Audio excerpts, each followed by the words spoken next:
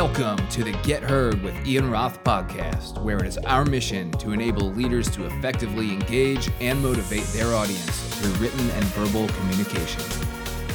Hey everybody, what's going on? This is Ian from the Get Heard podcast. I have an awesome episode today with Dr. Stanley Ward, who has a doctorate in leadership and all this other great stuff, and is a subject matter expert not only on leadership but burnouts. And it's actually what we talk about today, mostly, with some other things in there, but some ways to identify burnouts and then combat burnouts. I have it, you probably have it, and Dr. Ward is going to help us combat it and make sure that we don't get there. Hope you enjoy this episode. Hello, everybody. Welcome to this week's episode of the Get Heard podcast. My guest this week is Dr. Stanley J. Ward, and he's the founder and principal of Influence Coaching, LLC, where he helps leaders develop needed relational and conceptual skills so that they can succeed both at work and at home. Dr. Stanley Ward, how you doing this morning? I am rocking. How are you, Ian? I'm doing great, and I had to look at the time because I do a lot of my interviews like at night. But it is still morning, at least at the time of this interview. And you're joining us from Texas, right? That is correct, from East Texas. So if you know where Dallas is, imagine taking a drive about 90 minutes due east, and you'll be in my neighborhood. Outstanding. Texas is a heck of a state, like we kind of spoke about before the show. Hope to get down there at least one time, maybe if it's even just visiting. But it just seems like such a cool place to be. It is. Yeah, there's a lot of good people down here. That's great. Well, again, thanks so much for being on the show, taking time out of your morning on a Saturday to do this. And I wanted to kind of have today's conversation revolve around the difference between burning out and being worn out, and as leaders and as followers, how we can kind of do our best to prevent being burned out and worn out. So I know, just kind of going over the awesome kind of press kit you sent me, you have a book actually called How to Beat Burnout for Yourself, Your Family, and Your Team. Do you mind telling us a little bit about that? Yeah. So I'm also a leadership educator. So I've got a PhD in leadership studies and teach in that field. And a little over a year ago, I was wrapping up a textbook on ethical leadership and trying to think, okay, what's the next issue I want to address? And my mentor coach was working with me, and I realized that the kind of leaders I enjoy coaching and working with are those who care really deeply and they work really hard. And as I began to dive into the kind of things that affect those leaders, I realized, oh my gosh, all of this connects to burnout. And then I began to reflect on other leaders I'd worked with previously. And I thought, oh my gosh, they were dealing with some stage of burnout in their careers as well. So with that background, then I started doing research on both the social science side of it, as well as the applied side of it in the coaching work that I do. Okay, well, that's great. And I have to ask you, why, with all that being said, what drew you to the topic of burning out and, preventing burning out? Well, because I'm prone to it as well. I think there's a couple things. So, we were joking earlier about Texas and talking about there's a lot of good folks down here. There are a lot of really cool leaders that I've gotten to work with over the years, doing a lot of neat things in the community or in their businesses. And one of the things I find that's common for these folks, and common for my own story as well, is it's like we're pole vaulters. Okay, so here, picture this pole vaulter. You run it along, plants the pole, just about to get over the bar, and looks and says, you know what? If I can get over this, it must not be that hard. So I'm going to hold on to my pole with one hand, grab the bar with the other, try to raise it up so I can really accomplish something while I'm up here in midair. Well, that's a recipe for a wreck, right? So to learn to manage that drive that helps you be a great leader while also not, doing damage to yourself or those around you. Those are some of the kind of things that drew me into this space. Does that help? Yeah, it definitely does. And I'm kind of reflecting on that. And, I experienced this maybe I'm experiencing it now. And, super motivated, and as a lot of leaders are, you're super motivated, and it's often hard to see sometimes that those around you may not be as motivated as you are. I mean, it doesn't mean they're bad people, doesn't mean that they're not motivated, period, but maybe that they're not as motivated as you are. And you need to do your best to realize that and kind of, pump the brakes a little bit to in an attempt to not have your team around you burn out. What do you think? Yeah. So let me give you another couple metaphors to help with that. So uh, think of everything as kind of raw material, right? So when you talk about someone being more motivated than another person, or having more capability than another person, more capacity than another person, all of us are made of different kinds of raw material, right? And so what we know is certain raw material can handle heavy loads better than others, right? So part of this is being aware of what's the raw material that makes me up, what's the raw material that this other person has, and from a leadership perspective, we can think in terms of strengths, weaknesses, and liabilities, and how do all those work together to carry a load. Another illustration I use is that we have to be aware of the engine that runs us. And so some of us have what I call a diesel engine, right? So a diesel engine essentially is able to carry really heavy loads at a low RPM, right? It doesn't rev up high, it doesn't make a lot of noise, and sort of lubricates itself in the process. So it's a really effective engine for carrying these heavy loads. Other people have a gasoline engine, meaning the same load, they're going to go, maybe make a lot of noise. And it's not that it's not that they're incapable or something. It's just a different engine that they're running with. That's a great metaphor. And the first thing I think of to ask you is, as leaders, once we realize our team members fall in those different categories, I mean, perhaps we could spread the workload accordingly. So maybe a longer term project that isn't as, I don't want to say important, but you have more time to do it. Maybe give those to the diesel engine folks, whereas maybe you have a project with a short suspense, give that to the gasoline engine type folks. What do you think? I think that's great. Yeah, thinking in terms of sprinters and marathon runners, right? They're both very capable athletes. And so give your short, quick project to your sprinters, and understand that those longer projects that have a heavier burden to them, you want to give to the marathon runners. I like that. That's good. Yeah, well, thank you. I just thought of it kind of on the top of my head. And how, I guess, if you're a leader, then how do you evaluate? I kind of think of performance reviews. If I have to do those annually for someone, how can we maintain an objective kind of outlook on comparing those two folks as leaders? Do you have any suggestions for that, since they're so different? You know what I mean? Oh yeah, totally. So I'm thinking of an organization I worked with to create a mid-level management team. So this was a small business that was growing, and they wanted to add another layer to their leadership team and their management process. And so one of the things we did is we started with the Gallup Strengths Finder program to help both the business owner and that group of managers be aware of, okay, what are the strengths individually and the strengths for the team? What are the weaknesses and what are the liabilities? And let me explain what I mean about liabilities versus weaknesses. Strengths are those things that you can lean on, you can count on under stress. They energize you. They're the places where you're really effective and you really get good stuff done.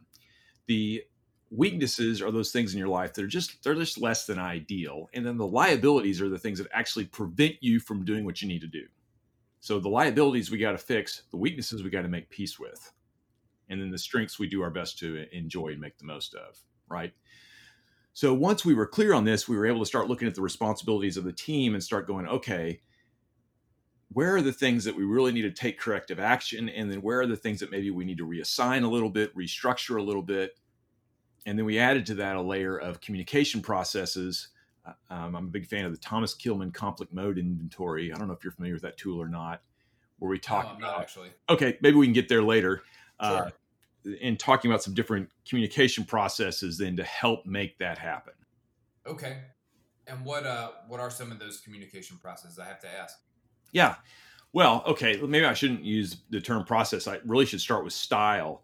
So what the Thomas Kilmann material does is he's got a conflict mode indicator or inventory, and essentially the Thomas Kilmann work says, and this goes back to the 1970s, so it's been used for a while, but I find it really helpful. Maybe that's because I also go back to the 1970s. He basically says that we can think of all conflict as essentially two things bumping up against each other. Concern for self and concern for the other. Or I put it in terms of there's my agenda and there's your agenda, right? And so when we're aware of how effective we are at addressing these two things, then we realize what communication style we're engaging in during conflict, right? So if I'm only addressing my agenda, not addressing your agenda, that's what they call the competitive style. And essentially that's I win, you lose. Okay. And then and there are times for that, by the way. No one style is always right. If the building's on fire, it's not time to take a vote and talk about our feelings, right? Right. The fire marshal shows up and we do what the guy says. On the other hand, you could have someone who does not address my agenda or your agenda. And that's lose-lose. That's the avoiding style. And so you can think of times that you've maybe been in conflict and you've just said, man, I'm just walking away from this. I'm not going to deal with what I want. I'm not going to deal with what you want. It's just too much. And there are actually times where that's appropriate. We were talking earlier about our kids, and I've got teenage daughters. They're beautiful young women. And I know at certain times when they're really upset, it's not a good time for me to point out what's wrong and what they're thinking. Sure. Right? This is not a conversation about logic right now. I just need to be present and show them just genuine affection and listen.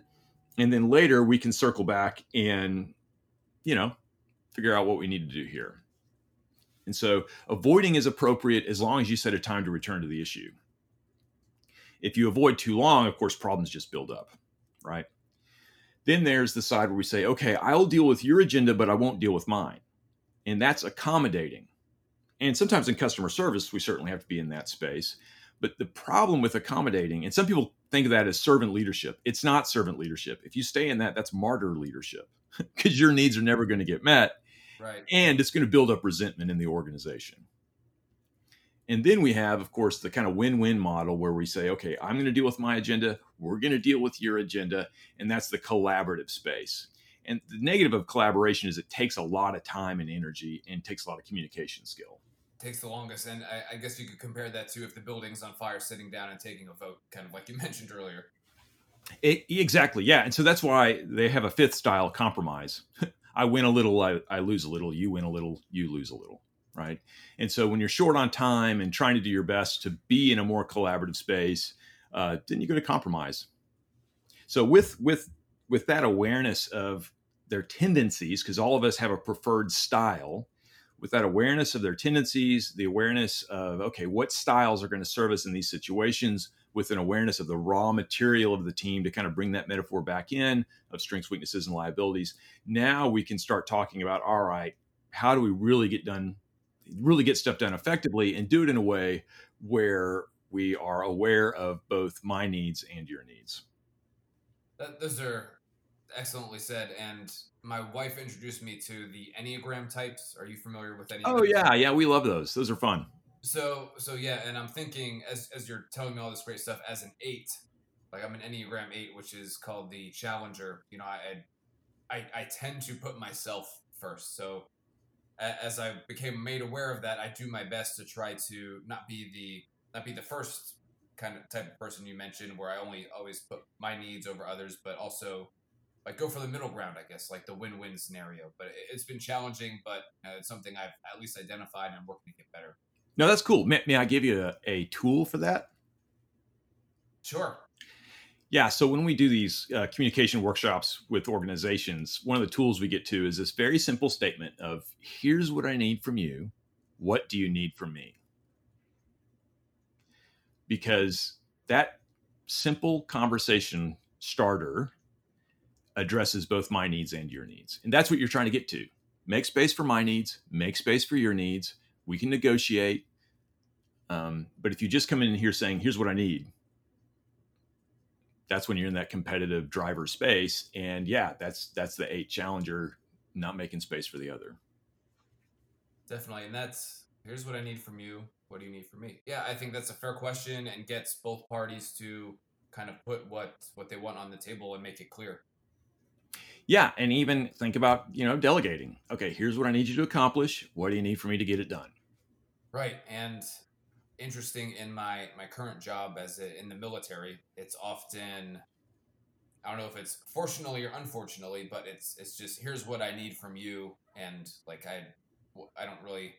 Sometimes I do ask, what do you need from me? What can I do to help you get to where I need you to get? I think that might be more applicable in the military situation. But yeah, I'm here to help you guys, but here's my expectations of what I need you guys to accomplish next. Yeah, and there's a ton of variations of those questions. I mean, you can say, here's what I need you to accomplish. What resources do you need to do it? Okay, that's the formula at work. Yeah, definitely. I think you hit the nail right on the head. So even if you're in a more, I don't want to say dictatorship or authoritarian, hierarchical. Yeah, right. You can still ask your subordinates or your team that question.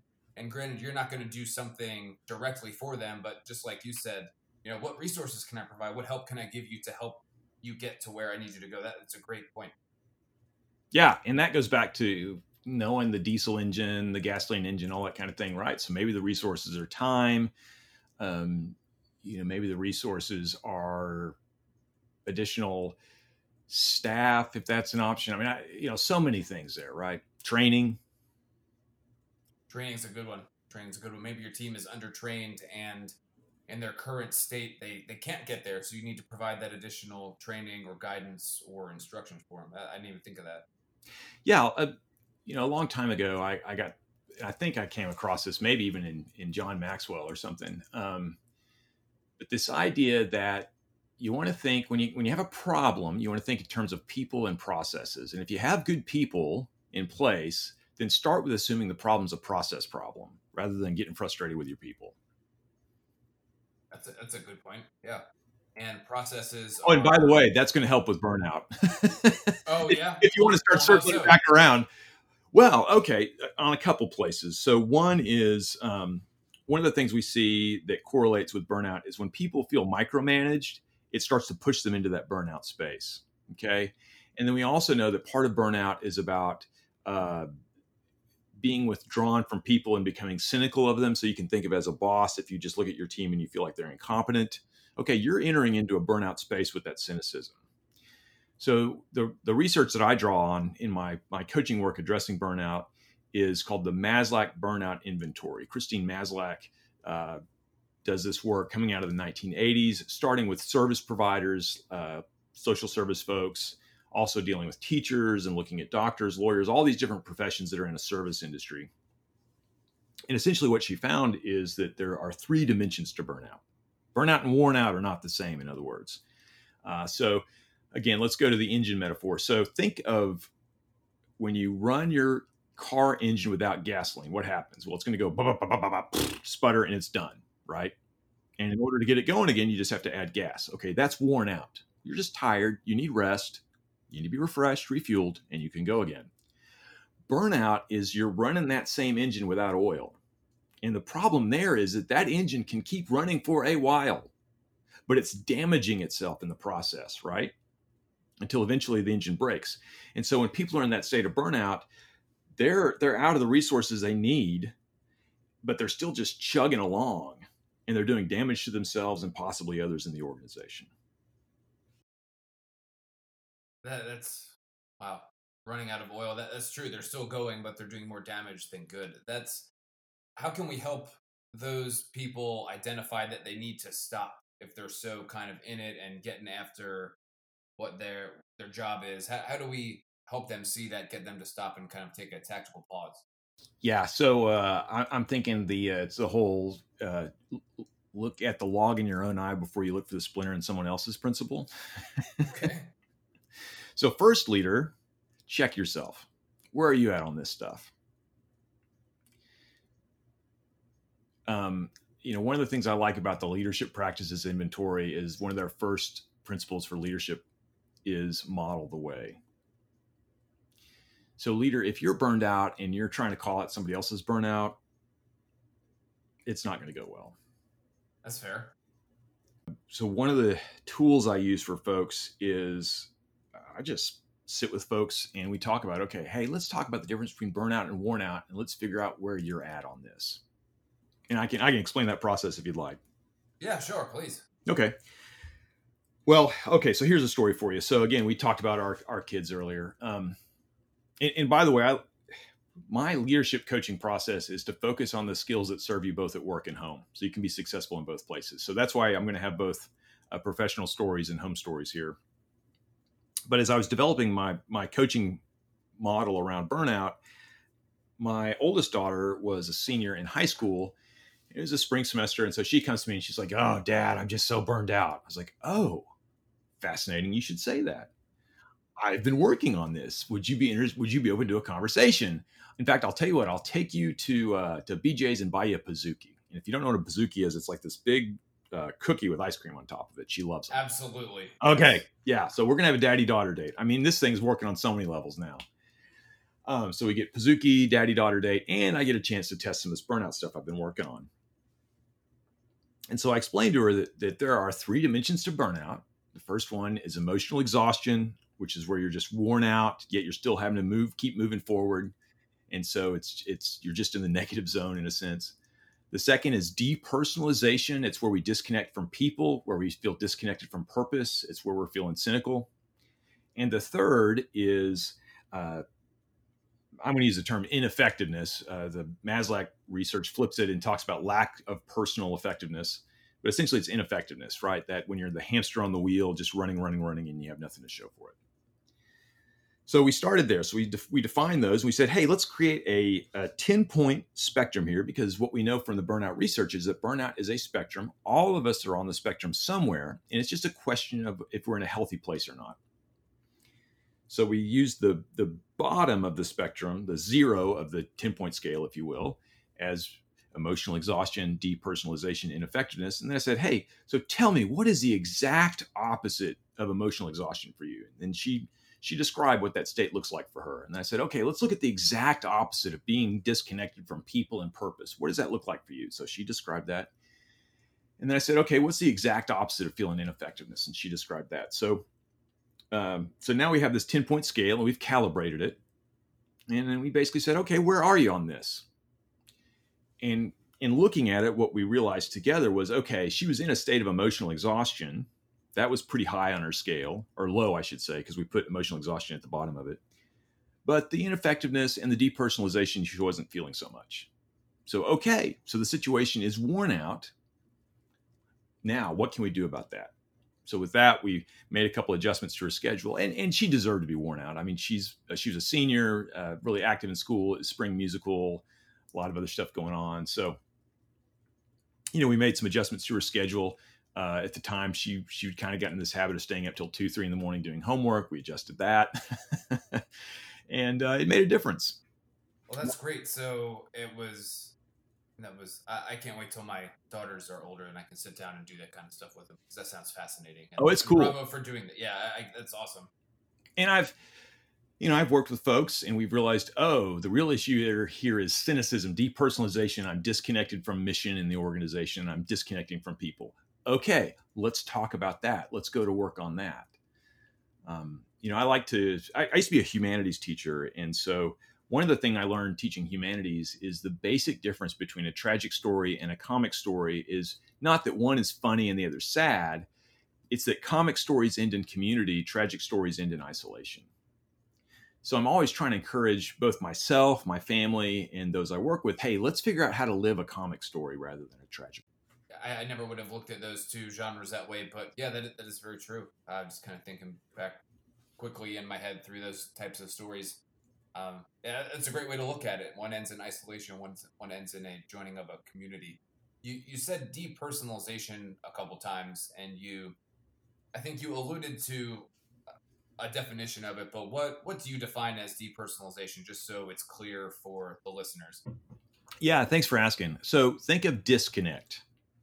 To be disconnected from people, to be disconnected from purpose, and often it expresses itself in a growing cynicism. Okay,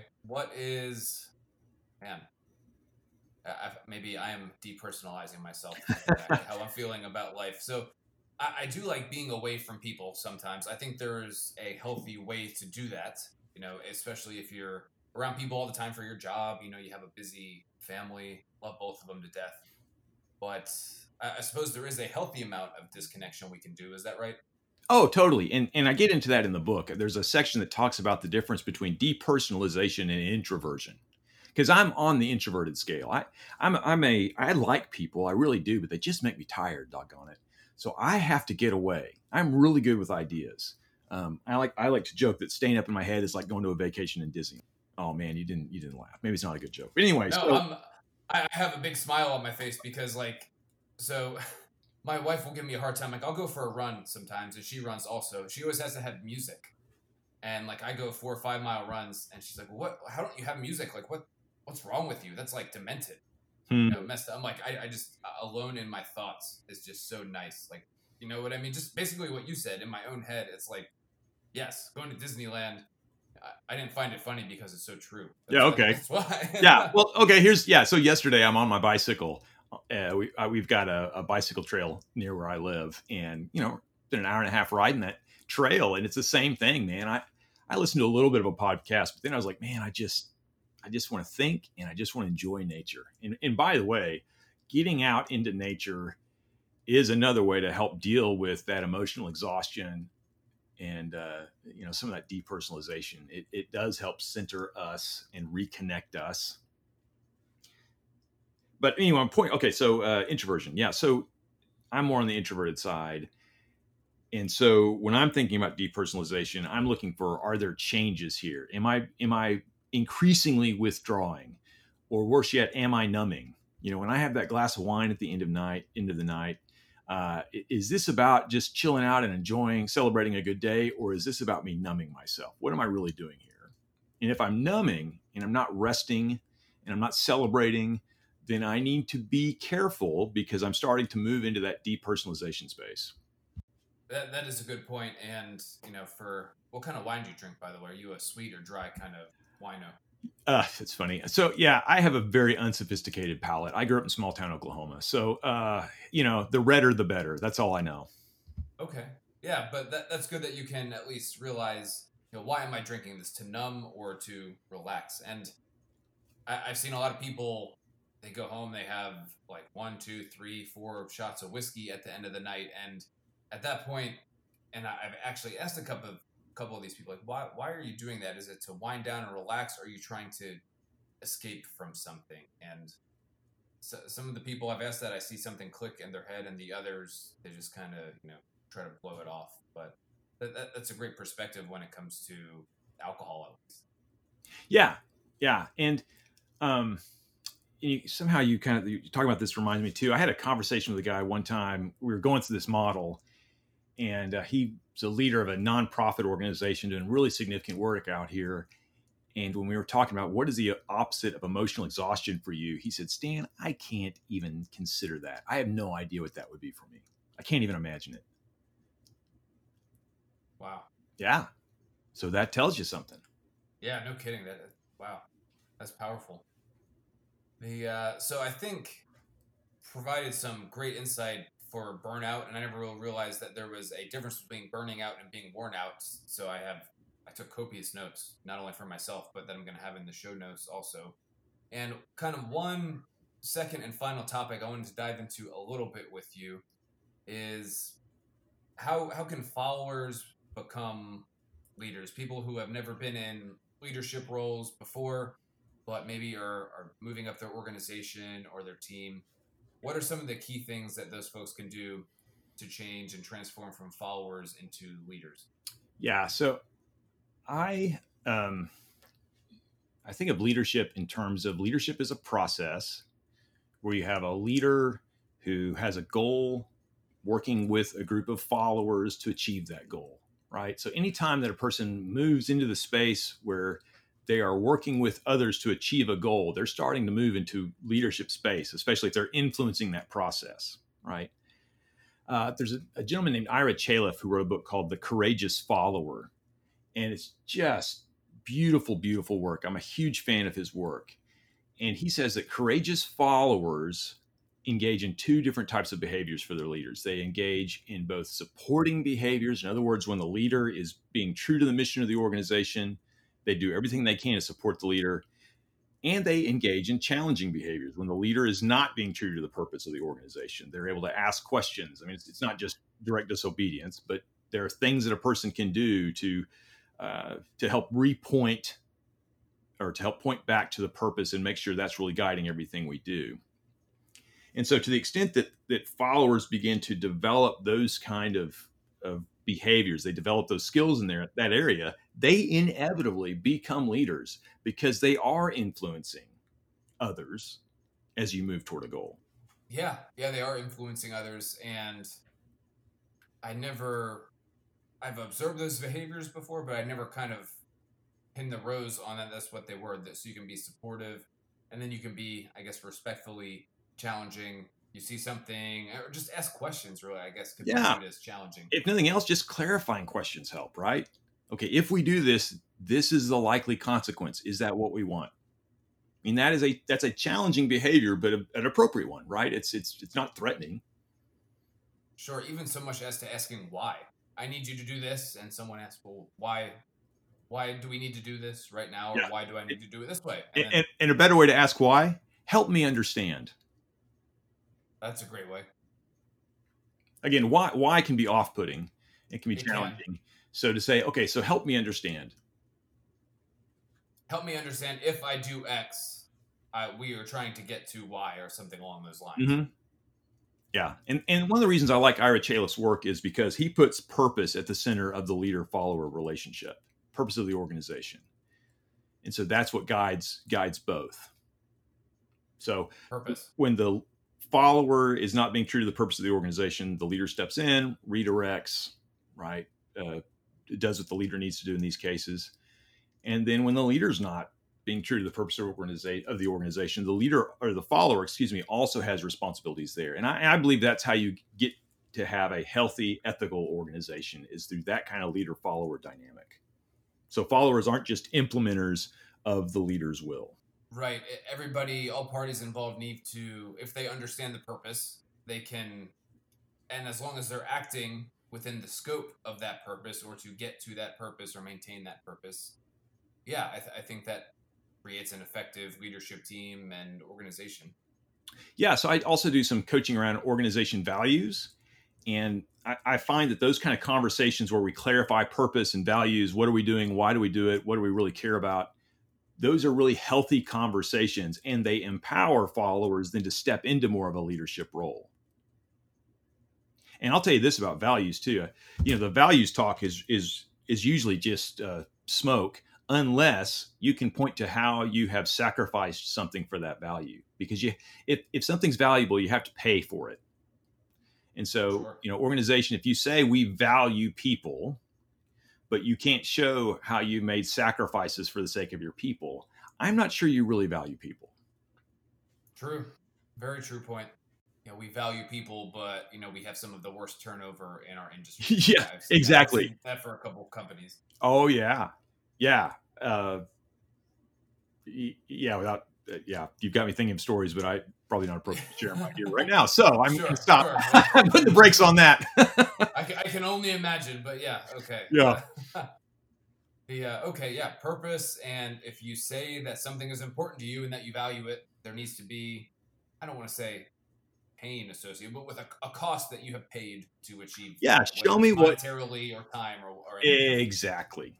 Yeah. If I'm not putting resources into this value in some measurable way that I can really show, you're not valuing it. It's just gas. And this is, this is why people get resentful of mission statements and stuff like that, because a lot of times it is just gas. It is. It's just something painted on the wall that you look at and snicker because you know how untrue it is at your level in the organization. Yeah, but when the leader can step in and say, "Let me tell you this example of how we followed this value, of how this value changed the way I made a decision. I wanted to do X, but because we value people, we did Y." Those kind of stories now show that we really do have, for lack of a term, skin in the game, or it's kind of the put up or shut up type stuff. Right. Put up or shut up. Well, that was really the last question and topic I wanted to get into with you, Dr. Ward. But again, thank you so much for being on the show. And I want you to tell the listeners where they can check you out. And I will make sure that I link those in the show notes. Where can they go to find you? Yeah, the easiest way to connect is stanleyjward.com. There they'll find links to the books I've written. There's a contact form. There's links to my coaching business, and even a recording of me playing ukulele and singing along with my daughters. So that's the easiest way to connect me. Stanley J Ward, StanleyJWard.com. Outstanding. What song were you singing with your daughters? I have to Oh, ask. yeah. So where the streets have no name. Oh no, wait. I'm sorry. I still haven't found what I'm looking for. Sorry, I still haven't found what I'm looking for. Yeah, U2. Are you a big U2 fan? Yeah. So in the 9th grade is when the Joshua Tree album released, and I was liking them before Joshua Tree. So I had a buddy named before they were cool. Yeah. Well, hang on. Let's get better terms. They were always cool. It's just that they weren't necessarily widely received until Joshua Tree. I mean, was 87, I think. Yes, correct. So yeah, 86 or 87, somewhere in there. Yeah. So like I was driving with my 15-year-old last night. We're in the car and we've got Sirius XM right now is doing a YouTube channel. And she was listening to one of their songs, the pre-Joshua Tree album songs. And she was like, man, Dad, these guys were so ahead of their time. I'm like, oh yeah.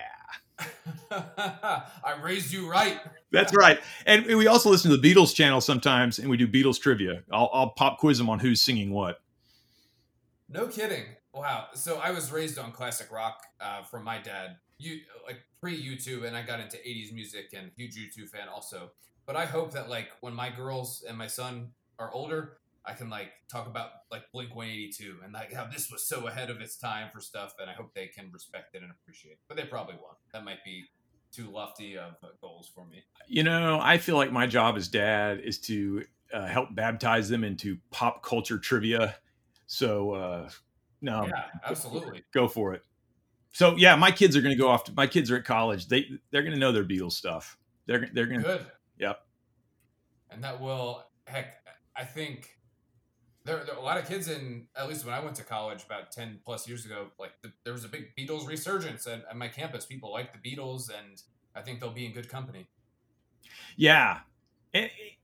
And again, just watching the arc of the Beatles journey as well. You talk about comedy, tragedy, and all those kind of things. I think there's a lot of lessons there and a lot of, as well as examples of creativity and all kinds of stuff. Yeah, they're fun. I was 16. When I was 16, I bought a guitar and a Beatles songbook. That's how I taught myself to play guitar. That's great. That's so great. But yeah, U2. Listeners, if you are a millennial or someone younger than I am, you got to check out U2, Joshua Tree. I think that album went platinum in like 48 or 36 hours, something like that. Yeah. Like huge, one of probably the best rock pop albums ever recorded. So check it out. Well, hey, Dr. Ward, thank you so much for being on the show. It has been an absolute pleasure. And I'll have all the links for where listeners can find you in the show notes. And stay safe out there, sir. I appreciate it. Yeah, do the same. And I look forward to connecting with your listeners. Thank you for the opportunity.